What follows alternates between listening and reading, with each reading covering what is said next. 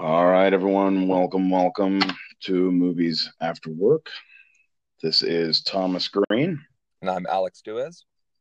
and welcome to our second episode for anyone who actually decided to the world again. Gluttons for punishment. Yes, we appreciate that attitude. Um, it's very helpful for us. All right, so today we're going to be talking about the latest Marvel film, Captain Marvel. Mhm. But first, trailers. Now, first and foremost, I want to talk about the strangest thing that happened when we went to go see this movie. We went to go see it, big IMAX theater, super exciting, yada, yada, yada, yada. What is our first trailer? Ugly Dolls. So we should mention kind of at the top of the show. We are going full spoilers on this. Yes, Correct? yes. When we get to the movie, we'll mention again, but yes, we are going to be going full spoilers when we dive into this. Okay. Are we going full spoilers straight from when we start discussing Captain Marvel, or do you want to have a breaking off point? We'll be diving right in. So Okay. bear that in mind, anyone who's listening. We will avert your virgin ears to the movie. We will be diving in full Gotcha. force. Well, then I want to mention something at the top of the show as we discuss trailers, which stood out in my mind as one of the strangest things when seeing the movie is that we did not get a Avengers trailer Yeah, what the fuck? in the beginning of the film. And I think the biggest reason for that was because of the end credits trailer. End credits scene. The mid-credit scene. Probably. Yeah. But more importantly, who the fuck is going to see Ugly Dolls? Who the hell goes, hey, a strange brand of doll that nobody was really that into. They're making an animated movie musical. And by the way, one of the main characters is voiced by Pitbull. I didn't see anyone going over to the box office afterwards asking if they could pre-order tickets for that one. Well, I mean, if this podcast goes as long as we expect it to, we'll hit it in a couple years. So we'll circle back around to Ugly Dolls. Well, we each have kids. Eventually, we're going to talk about how we had to sit there and watch the movie and not swear during it. I mean, I think you're a much better father in that respect. I don't have a problem cursing in front of my son. I'll be dropping a ton of expletives while watching that film. Right now, while she's not super repetitive, I'm not as careful as I should be. But we'll get there eventually. Yeah. But yeah, so I just wanted to mention, like, whoever thought that trailer should be attached, the entire theater was confused. Yeah. Well, I think that was more a partnership with AMC than it was with the film. I think that was probably an obligation to the theater. But yeah, I don't that think was pushing someone else's animated film. I think it's a very safe bet, even before you get to it's fucking Ugly Dolls. Yeah. Um, Well, I mean, it's just it's the GoBots to Transformers. I mean, Ugly Dolls is the Trolls, and I mean, Trolls was even a knockoff of something else.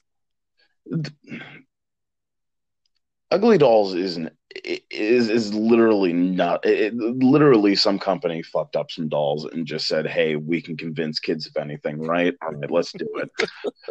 But that's the premise of the film too. Like they're totally buying into that. Yes, Kelly Clarkson, Nick, one of the Jonas. I'm just gonna say Nick Jonas because one Jonas is the same as the other at this point. Yeah. But you've got a Jonas brother, Kelly Clarkson, Pitbull, and literally nobody else matters. And not remembering who else is in the movie is a favor to those people. Yeah. But I'm going to go ahead and say that is more time than that film deserves on anyone's retrospective in their entire life. Yeah. The only other real trailer that we have to talk about this week is Aladdin. We got the full trailer this week. Duez, would you say that you are any more impressed with the film now than you were after the teaser and the Super Bowl? Um, I mean, that's a loaded question. Am I any more impressed? I mean, I was not at all impressed by the teaser trailer. So being marginally more impressed is not a big compliment to pay this trailer. But no, my anticipation level for this film is not high, um, nor is it high for Dumbo or we discussed Lion King last week. I do have some curiosity and excitement for that film, but I mean, if this is the way we are, I think Dumbo has more to it. It's Dumbo definitely has the most potential of any of them, and that's because they're embracing the fact that they're live action. You know, we're not gonna we're realistically we're not going to have a bunch of racial stereotype crows singing a song in Dumbo. You yeah. know, Well, it's we're also live action, which Beauty and the Beast didn't do. Jungle Book was Jungle Book. mm, Uh, this is clearly not going to do that either. it's going to be a practice in how much the live action can set itself apart or differentiate itself from the animated film. And I think Dumbo obviously has the biggest potential for that because Dumbo was like a 70-minute runtime whenever it came out.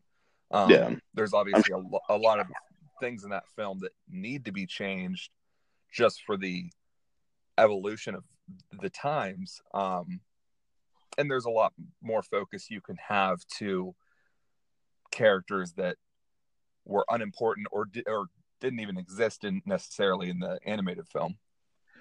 Yeah, I think the biggest challenge that we're going to have with Aladdin is taking falsetto Jafar seriously. Uh, I remember the Super Bowl trailer officially had me clocked out permanently with the movie as soon as I heard "Bring me the lamp." I literally I heard that and I went, okay, that's a fucking prank that someone at Disney is pulling on us.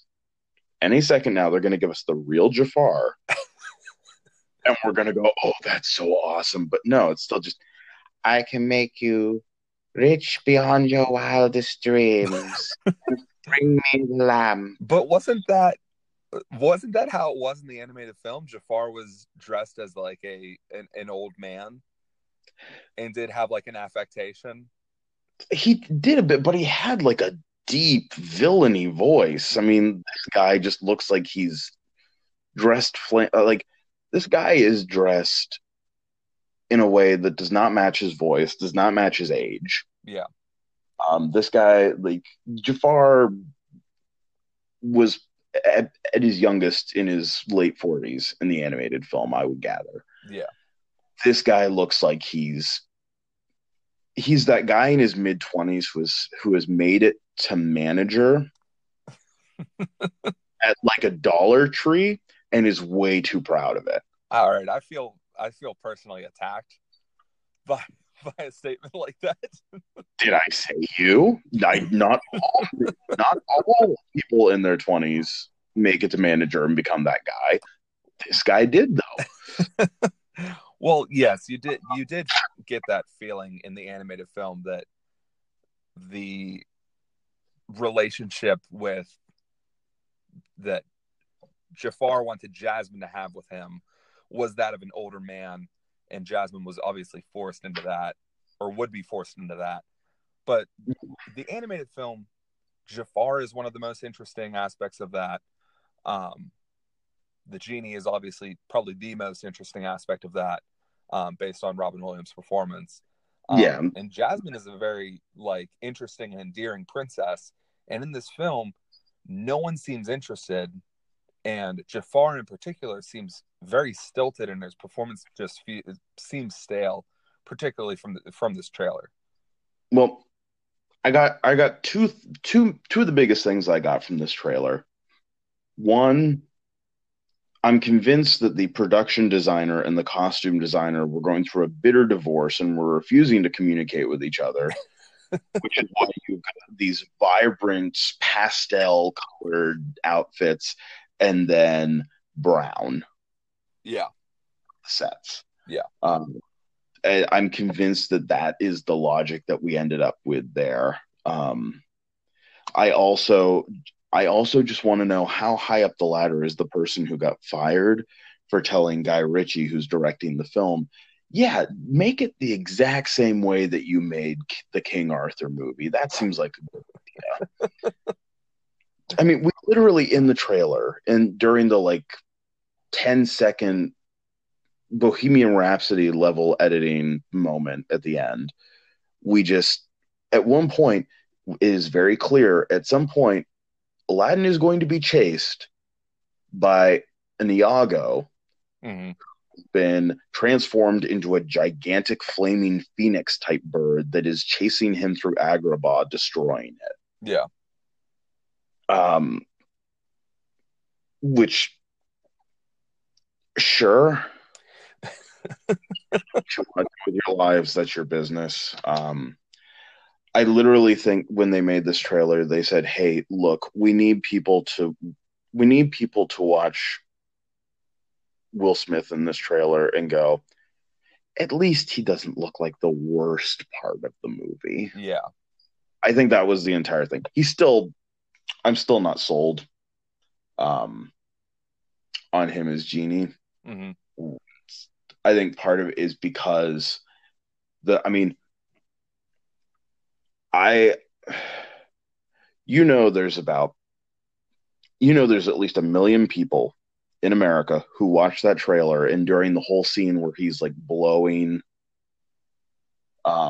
Aladdin across the room with his All right, you took too long to say across the room, but go ahead. that's your own fault. Um, no, back when we got good Guy Ritchie films, across the room wouldn't have been part of it, or Yeah. at least magic with a gun. Um,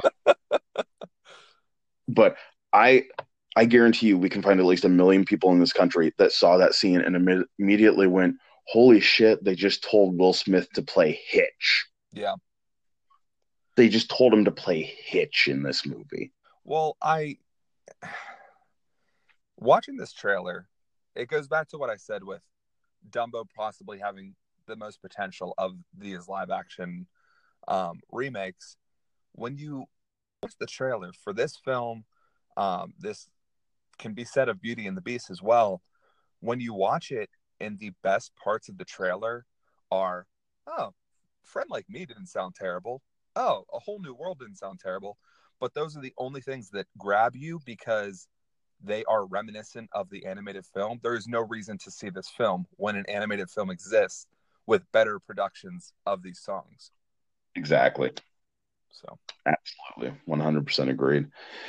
The movie will definitely, unless for some reason I'm able to see the movie for free,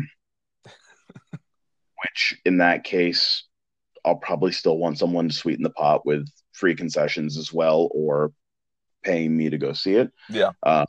I don't really intend on going to see this film unless we suddenly get a bunch of people contacting us and going, "We demand that you do that movie for the podcast," in which case, Give the people what they want.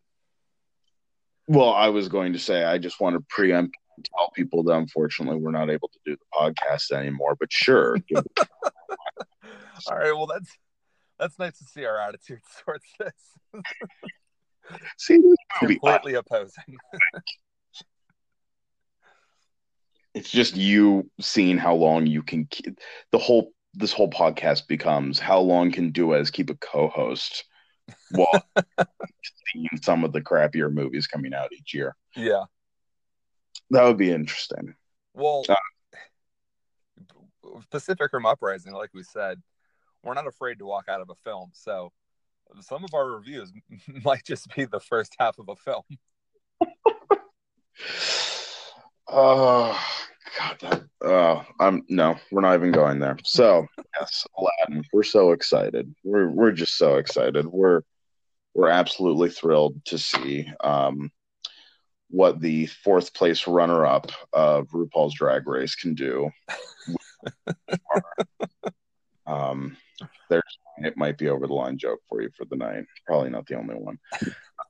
So let's get on to the main feature of the night. We saw Captain Marvel on its opening. Would like to once again remind people before we start talking, we will be talking spoilers. We will be talking major plot points, big reveals, all the sort of stuff that you normally would threaten to stop being a friend with someone for discussing. So if you don't want to hear about the movie, come back and listen to this again later once you've actually gotten to see the film. Yeah. Which first and foremost, go see the film. Yes. I think both of us can confidently recommend the film to I think basically everyone. Yeah, both of us can confidently say that we recommend this film. Just smart, fun.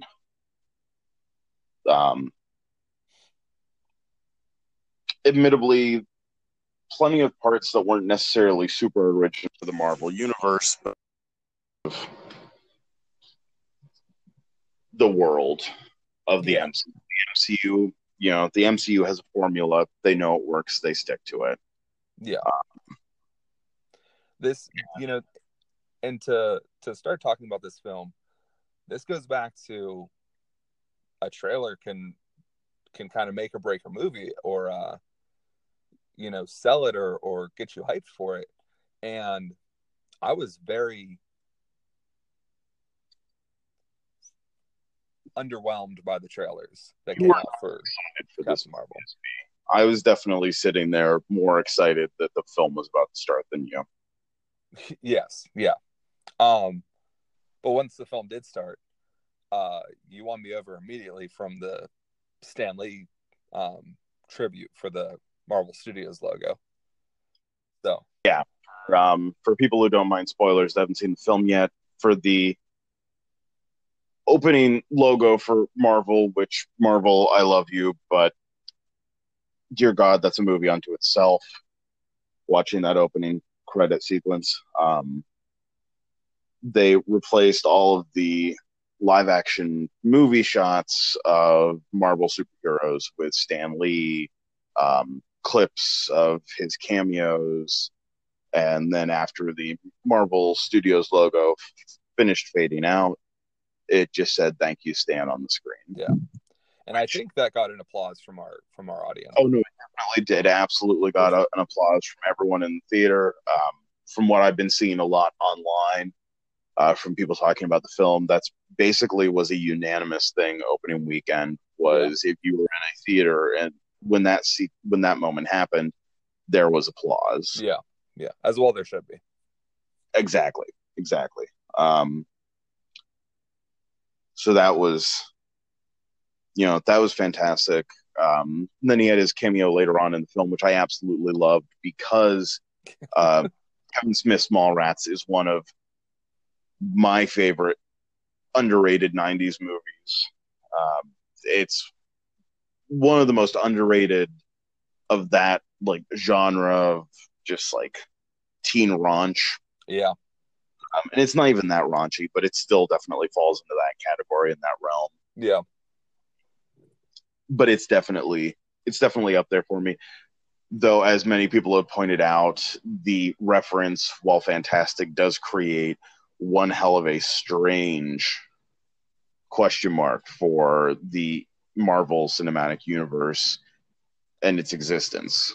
Because, of course, Stan Lee was rehearsing for the movie Mallrats, which, for those of you who have never seen that film, he cameos as himself in that film while Jason Lee is asking him about the penises of many heroes, including some that are in the Marvel Cinematic Universe. Yeah. And earlier on in the movie, he and Jeremy London, I think it's Jeremy London, it's one of the London brothers, are discussing whether or not Superman and Lois Lane can have sex. Again, what I'm saying sounds kind of weird, but it's a fantastic movie that everyone should see. Yeah. Well, yeah, definitely. I've never been more proud to be a Kevin Smith fan. sitting in the Yeah. theater. Also, if you get a chance, go on YouTube. He did a great, like, it's like 9-10 minute long Mm-hmm. of his reaction to the reference and the cameo and the part he played in making it happen. Yeah, how it came to be. Um, but yeah, it does create that sort of continuity question now of these characters now exist, basically Hulk and all these characters, they now existed back in the 90s. Yeah. So, of course, it's one of those things where in reality, you should probably just let it go and just enjoy the moment, enjoy the reference. Mm-hmm. But as many people have pointed out, as many people have pointed out, it does leave some curious question marks to the universe. Yeah. Well, I think it does if you If you want to know, if you have a knowledge of Mallrats. If you don't have a knowledge of Mallrats, one, the reference is kind of lost on you. yes, But two, you might be a little bit better off. Although I love Mallrats as well. I think it's got to be top 3 favorite Kevin Smith films for me. it's definitely my second. Yeah, I you know they it does. I hadn't even really thought about it. It does kind of create like a weird. These characters existed fictionally in the 90s, but exist in what is our present day in the MCU in real life. Yeah. So definitely one of those. I mean, if we wanted to create some sort of BS explanation for it, which I'm sure some people already have done, Oh, and absolutely. I'm sure the explanation has been the same. It's basically been established at this point that every single Stan Lee cameo in the MCU has been the same person. Yeah. It's been the same person, and that he has been sent by the Watchers Mm-hmm. to learn about Earth and report back to them, as we saw in Guardians of the Galaxy Volume 2. Yeah. So you could always theorize that he is also traveling dimensionally. Mm-hmm. So therefore, he is in one dimension rehearsing his lines for a movie that he's in a different dimension. A different level of universe. So there, I just solved it. You So did. I mean, my brain hurts a little bit, but the problem is solved, I guess. all the Marvel nerds that have been freaking out about this can go back to trying to figure out the timeline of Thanos having the Infinity Gauntlet, which is also simple, but I won't get into because No, they're trying to figure out the timeline of the Tesseract and why it's so fucking important that how Mar-Vell got it after Howard Stark retrieved it from the ocean. well, I mean, that's a long stretch of time with different people going in and out of. Yeah, I mean, I don't think it's a stretch. It's definitely not my biggest hang up with the film. I literally just had to remind myself the continuity that existed of the Tesseract's history, Mm-hmm. and for me, it was just as simple as, just like how we showed that Ant-Man was Shield when it was Hank Pym. Yeah, he was being sent out by the American military to do things. That and there is your answer. yeah, Shield had the Tesseract, but they gave it to this Air Force scientist that clearly could do more with it than they could. yeah. It's not said implicitly, but it is kind of implied that Project Pegasus works under or with Shield. Yeah, it's a tandem project. Yeah, yeah. So, well, let's start at the beginning of the film. The film opens after the Marvel Studios logo, and you see what looks like dust, and it's very reminiscent of the end of Infinity War. At least that was a lot of people's thoughts. mind as well when I'm sitting in the theater and I'm like, who are they saying was dusted? Are we talking about the the snap? And then of course it's kind of a pull the rug out from underneath you. It's Carol Danvers falling. This is after she has shot the energy core and received the powers. Yeah. Okay. I did like a lot how they played with, in her mind that was a Skrull approaching her. And we didn't know because she, in the beginning she's bleeding the blue blood. But you realize at the end that was Jude Law approaching her, and she was still bleeding her normal human blood. They did do a fantastic job of using the amnesia arc, which cliche, but we hadn't really seen it yet in Marvel, so we hadn't really gotten to see them play with the concept. Mm-hmm. And this was definitely, if you were going to do it with a character, this was definitely the character to do it with. Yeah. But them playing with that, I thought was fantastic. Yeah, I think it was a good way to reveals. Because I would say the bigger plot, or not plot twist, but the bigger surprise from her memories is not that that Jude Law is evil. Jude Law being evil, you figure it out probably about halfway through the movie. Yeah. Mainly just from the fact that they casted Jude Law and he's not doing anything. Yeah, exactly. But he's not signing on for multiple picture deals. Likely. But no, for me, it was the reveal that Annette Bening's character was Mar-Vell. Yeah. That to me, because that's not Mar-Vell as we know the character in the comics, I thought that was a fantastic reveal. It got a good reaction from our audience. Yeah.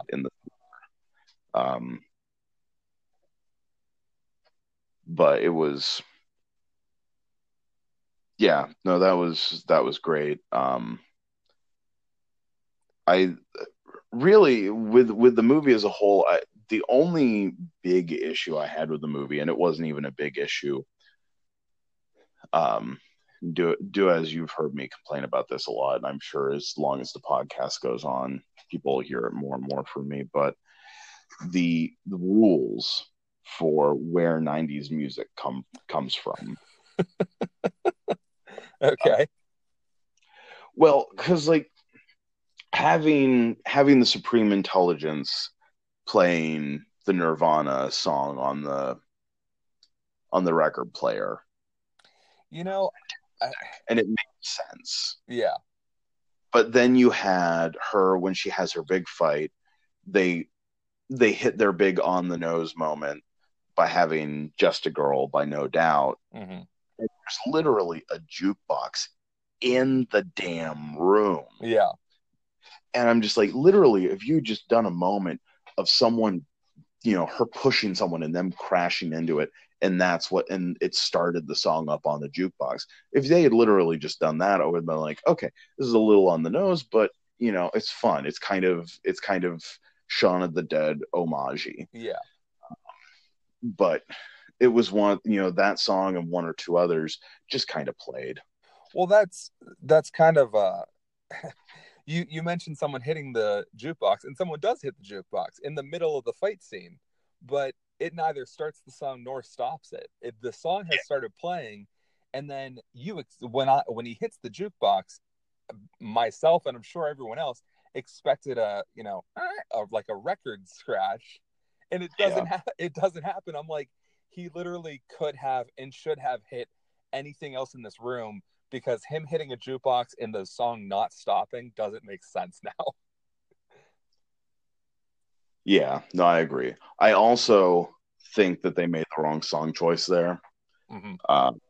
I cannot be the only person who would have thoroughly enjoyed if that "I'm a Bitch" song was playing. Oh wow, yeah, that's a better pick. That, like, I know we are talking a PG-13 Disney movie, so having a song that has that line in it, but you could easily have a photon blast right when they say "bitch," so that way it's like bleeping it out. Yeah, But I think that song has more. That song's less poppy and it's mhm. harsh. Yeah, Because I think no doubt it wasn't poppy enough to be sort of an anti moment song, kind of like "Stuck in the Middle with You" during Reservoir Dogs or "Singing in the Rain" with Clockwork Orange. yeah, Um, I don't think it was poppy enough to be one of those, but it wasn't rocky enough. There wasn't enough of a rock and umph to it yeah. for it to just flat out be a fight song. Well, yeah, if they're going for girl power, and if they weren't sticking to the, well, we strictly have to do '90s music because it's a '90s film. Like, you play anything by fucking Joan Jett, and you've got a better song to play during a fight scene with a strong, powerful woman. True. And that's I think that's a good public service announcement for all movies Hmm. that are set in a certain decade. Nobody listens to only music from that decade. Yeah, true.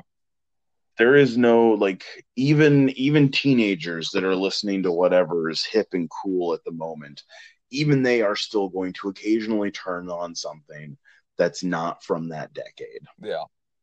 It is okay to just say, okay, our music can't take place past 1995, not it can only have happened between 1990 and 1995. Yeah.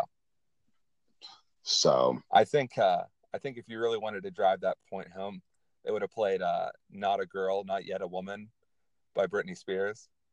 now, see, if you're going for the opposite with something that's completely opposite playing, that would have been fantastic. Yeah. Well, I I think think if you, comedic punch to it. yeah, if you had driven that home and and she continuously kept hitting people into the jukebox, and it kept playing a different song, it starts playing Alanis Morissette, and then it plays Britney Spears, and then it plays "Just a Girl" by No Doubt. That would have been fucking hilarious, and totally would have just been a total tonal shift. But Well, it would have been, not only would have it been funny, but I think it would have been a nice have your cake eat it too moment. mm-hmm. Because then you could have like a girl power. Not only are you having multiple girl power songs, but you're making fun of the, oh, and now we have a pure, a '90s girl power song. No, we're literally just like smacking the jukebox in its way through like a "now that's what I call girl power" CD. Um, I'm really scared because now I'm worried that I'm going to go to Target or something and that CD is suddenly going to exist. I mean, you have a daughter, so you're fucking 100% obligated to buy that CD. I I know.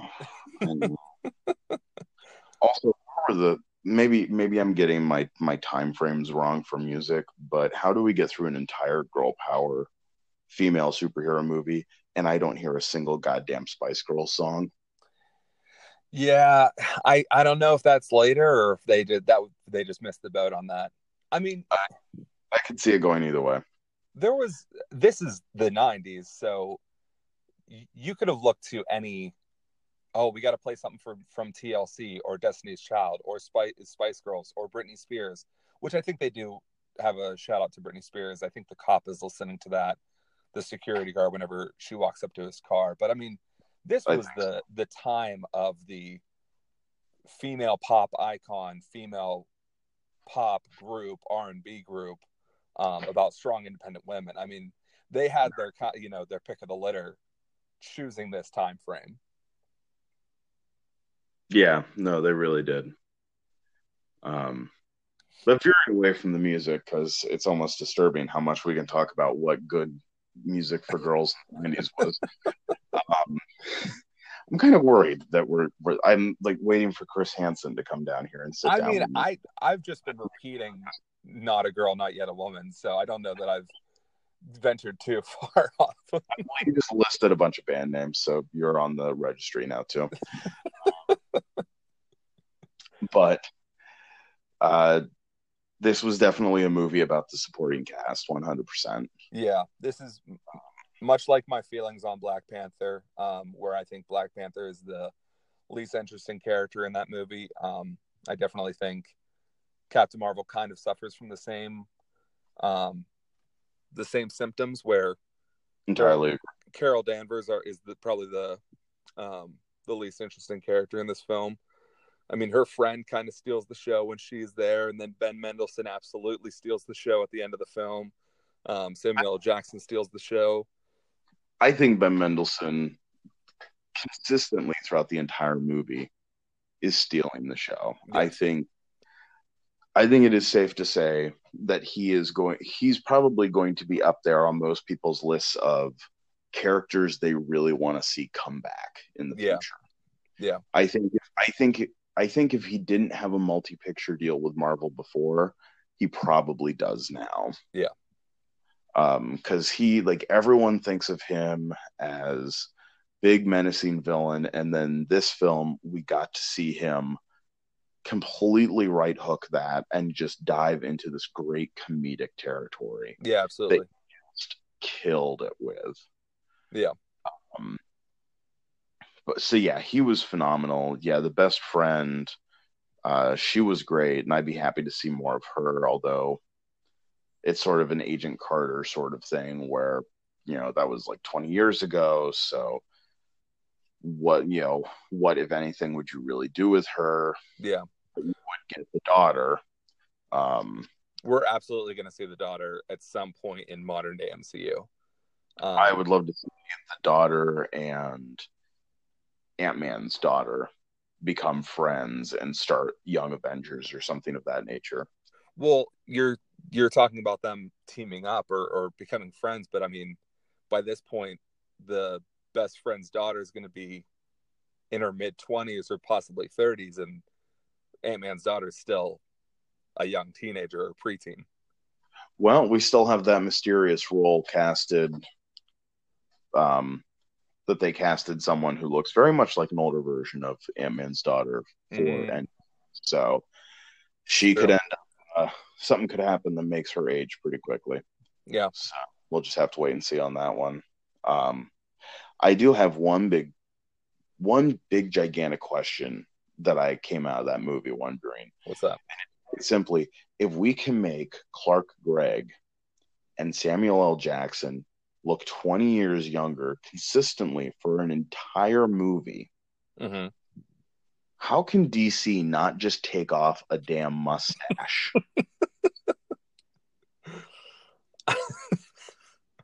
That's a good question. I mean, it's again, just in these little details, we're seeing the drastic difference between the quality of the two. And I'm not dissing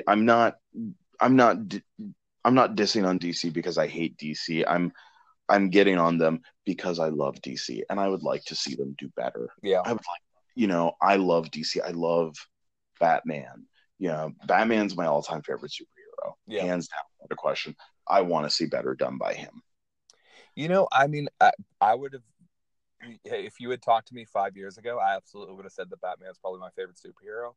But there has been so much wrong done to him that has almost in a way lessened the IP, lessened the character. I mean, I would, without question, now probably say that Spider-Man is my favorite hero, because he has appealed to me on so many different levels. There's so many films I can look to that are brilliant. There's a video game I could look to that's brilliant.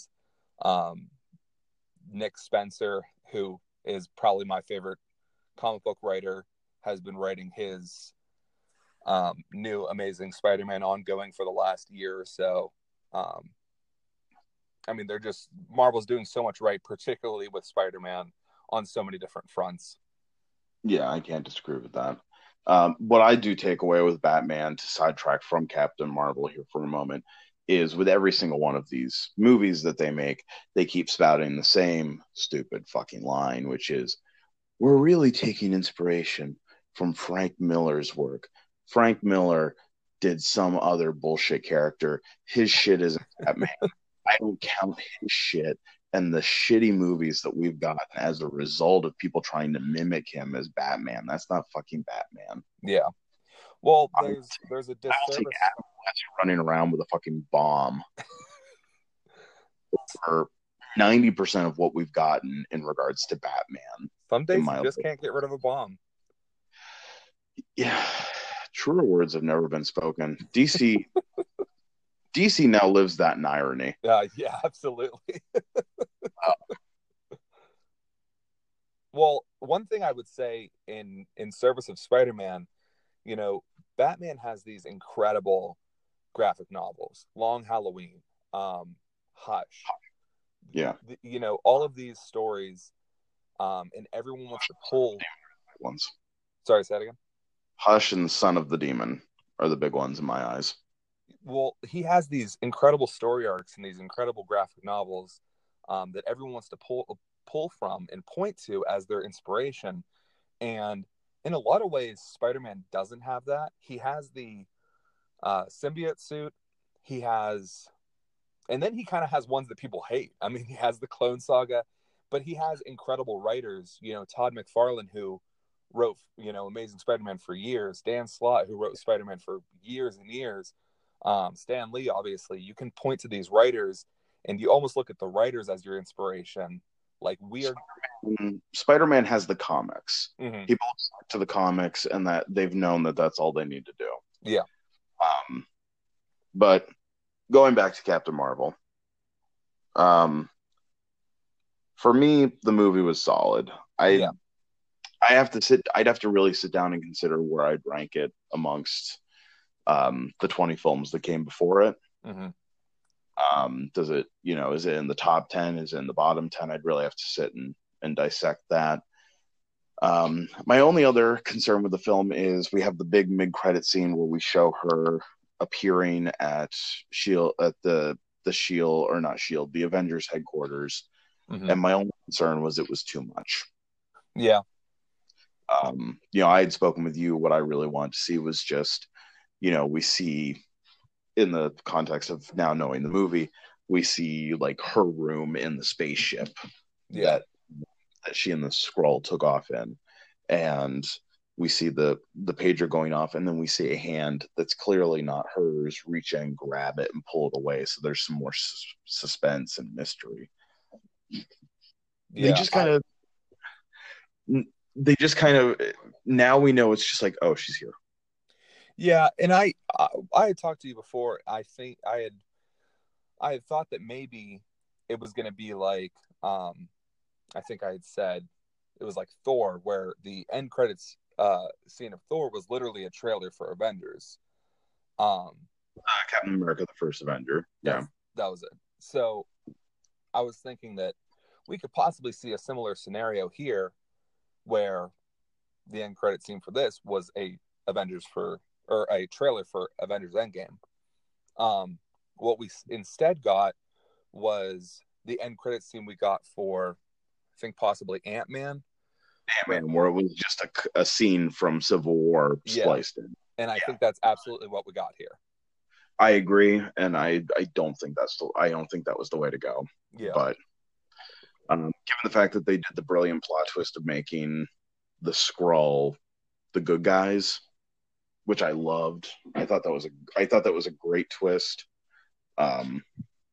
Given that, I'm willing to give them some leeway, because in the meat of the actual movie itself, they delivered some really good content. Yeah. So this is absolutely, I don't know if you need to see this in IMAX. I don't know if you need to see this in 3D, but I definitely think people should be going to see this in theaters with their friends. I think, yeah. You agree, disagree? I absolutely agree. You should see this in theaters. Like you said, I don't know necessarily that you need to see it in IMAX or Cinemark XD or Dolby or anything like that. But it is an exciting time in the theaters. It is way more fun and interesting than the trailers play it. The twists are actually surprisingly well hidden. And until they happen. And I think, thinking about this movie, it honestly gives me a lot of vibes of Galaxy Quest. And I say that in the most endearing way possible because I absolutely love Galaxy Quest. Well, yeah, if you didn't like Galaxy Quest, I'd literally end the conversation right now. And I'd be beating you to death. Not liking that movie is just wrong. Absolutely. Well, Captain Marvel did something, actually more impressive than Galaxy Quest did, which, I mean, they made the people who look like the villains be the the persecuted ones. And yeah, I think the twists were really well done. My only complaint, and it's not even a complaint, it's more of a nitpick, but it was what I had said to you as we were leaving the theater. It felt like there was an inconsistency with the Skrulls when they changed. When Ben Mendelsohn's character changed on the beach, he still had his voice as he looked like the surfer. And then when the Skrull who was impersonating Agent Coulson dies, he's wearing a suit, and every other Skrull who seemed to die seemed to revert to their old clothing because it seems like their clothing changes with them. Yeah, I think overall it's just going to be worth a second viewing of absolutely. the movie to really focus on that detail to see where and if any consistencies lie. Because I just can't remember. I can't remember things like how much Coulson talked when he was a Skrull. I can't remember stuff like that consistently enough to really pick at it myself. Yeah. Well, I think the biggest praise that I could give this film is I absolutely would and do want to see it again in theaters. And I wasn't even sure that I was gonna see it initially in theaters. I mean, I'm sold on all these Marvel movies, but this is definitely one that I was anticipating the least.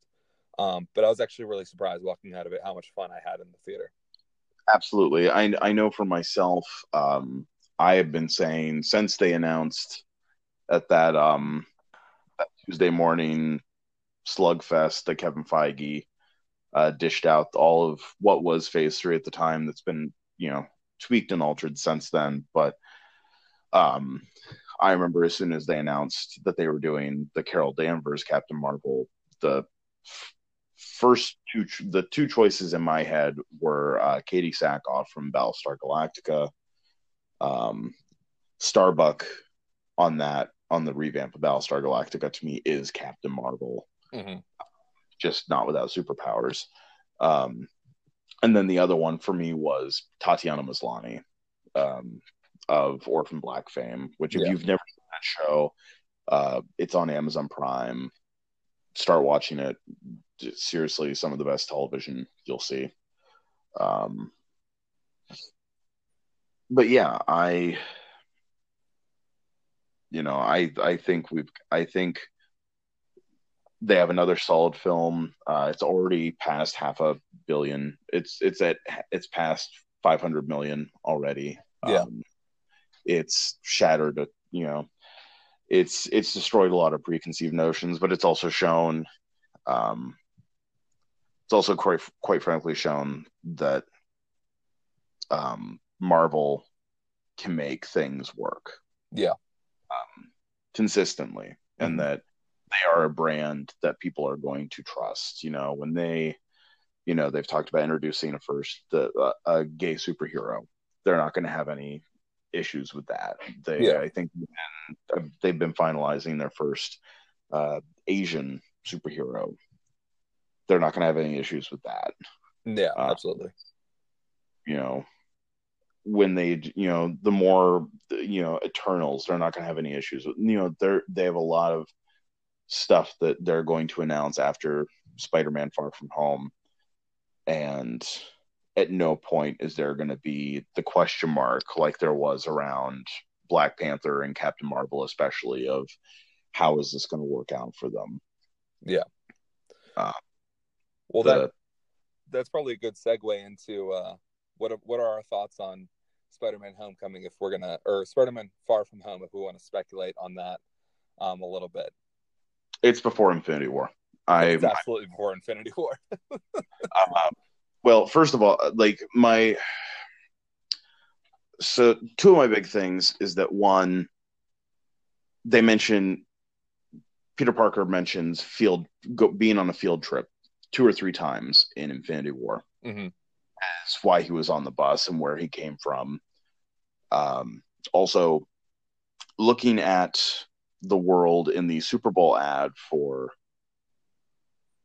Endgame compared to the way the world looks in Spider-Man: Far From Home, that does not look like a world that, even if everything went back to normal in terms of the population coming back to life, that does not look like a world that has recovered from the events of Infinity War. Yeah. That looks like the world has not been affected by them yet. Yeah.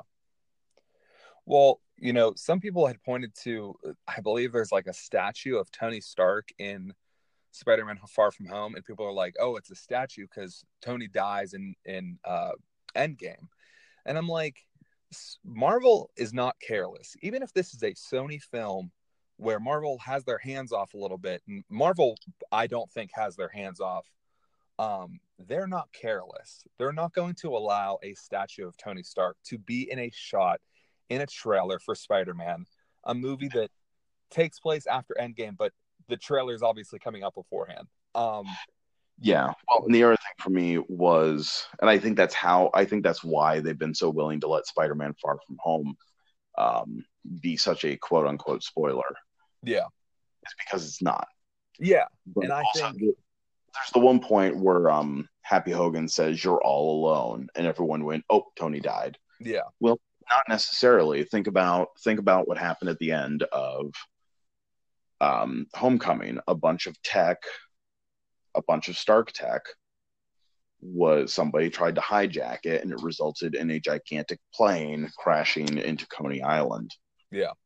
I'm pretty sure the Sokovia Accords are going to make it impossible for Tony Stark to be allowed to be Iron Man again. Yeah.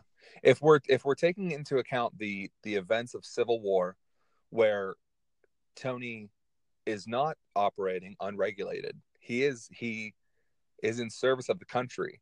Even if Spider-Man is out, wherever he is, um, you know, fighting crime, even if he needs his help, Tony's not going to intervene without risking, his Violating the Sokovia Accords and risking yeah, his relationship with Pepper Potts. absolutely. Um, Absolutely agree. so I think, and I think Marvel is not afraid to lie to us. They've lied to us again and again. Amazing at lying to us. We are in such an abusive relationship with them. They lie to us. But we don't care. I can come to them because someday they're going to change, baby. I think that it's even more likely that they added a statue of Tony Stark than them not digitally removing one, because that has to be a digital shot to begin with. They had to have added that in. They didn't build a statue for Tony Stark for a shot in a film. Yeah. So yeah, I absolutely believe that they could have added that. Like we were saying before, when we were talking about this, I think it's going to be really interesting to look as a retrospective to see how this feels like a Phase 3 film as opposed to Phase 4 film. You and I were talking about how how Ant-Man feels like a Phase 2 film, it being, like you said, the palate cleanser to Age of Ultron, this movie with high stakes, sacrifice, and even just in general, a palate cleanser before diving into Civil the War. chaos of the Civil War. Yeah. So yeah, no, I think we've got good stuff coming up on that range. But as we wrap up our chaos, panic, and confusion of seeing Captain Marvel and trailers and whatnot, Juez, what have you been watching lately that you can recommend to the people at home? I have started watching Leaving Neverland on HBO. Um, it is 4 hours. I'm like 40 minutes in. I've already been watching it for like 3 days, so that tells you how much I've gotten to watch each day. Um,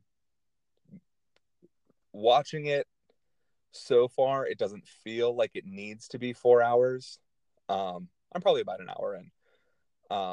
But I'll be curious to see hour 3 or 4 if I'm still as interested. I mean, it's interesting, and it's very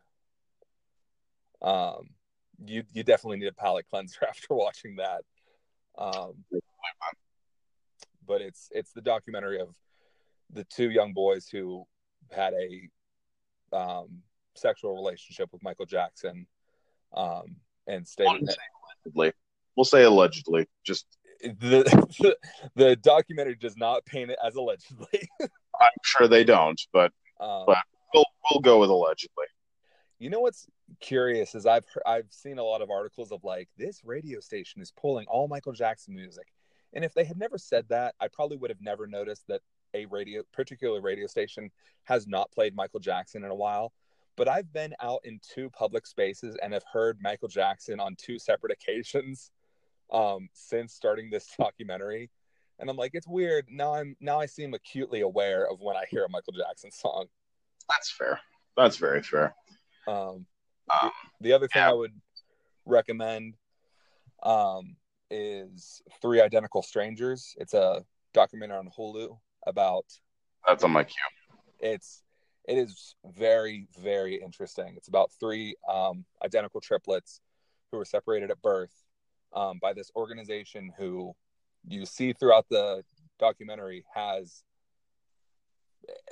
a ulterior motive in separating these three boys. And these three boys find each other, and it's a celebration at first, them finding each other, but then they see there's something much more dark and sinister happening behind the scenes. It's taking place years after the boys have found each other, so, you know, things have happened. The one thing I'll say about the documentary is the music is excruciatingly loud over dialogue. So I would recommend watching it with subtitles. They play Kids in America, and you're like, this sounds like it's blaring over the audio of the dialogue, and then it's for every other song for the rest of the film. So just keep that in mind. Fair enough. For myself, I'm about to wrap up season 2 of the HBO comedy series Veep. Okay. I enjoy it, but the big thing I would do to recommend to everyone, I believe it's still on Hulu, is the creator of Veep. I'm going to say Armando Iannucci and be incredibly wrong, I'm sure, about the pronunciation. But his previous show from this, The Thick of It, it's absolutely phenomenal. It's one of my favorite background noise shows. Peter Capaldi, now of Doctor Who fame, in a very non-Doctor Who role on that. But absolutely hilarious. If you like watching British people just yelling and screaming at each other, absolutely get your hands on it and enjoy the crap out of it. You will not be disappointed. Awesome. So yeah, that'd be my big recommendation. And with that, we are going to sign off for the day. We are still deciding what our next movie is going to be. So if you have any suggestions, please let us. Mallrats. Maybe we'll do Mallrats. Mallrats is definitely under consideration, but we will happily take any suggestions that any of you guys have out there for what you'd like to see us do. So just give us a shout and a holler if you would like to see us covering a movie. Please be gentle. We can only sit through so many bad movies. Just keep that in mind. So with that, do as everyone else. Have a good one. You too. Bye-bye.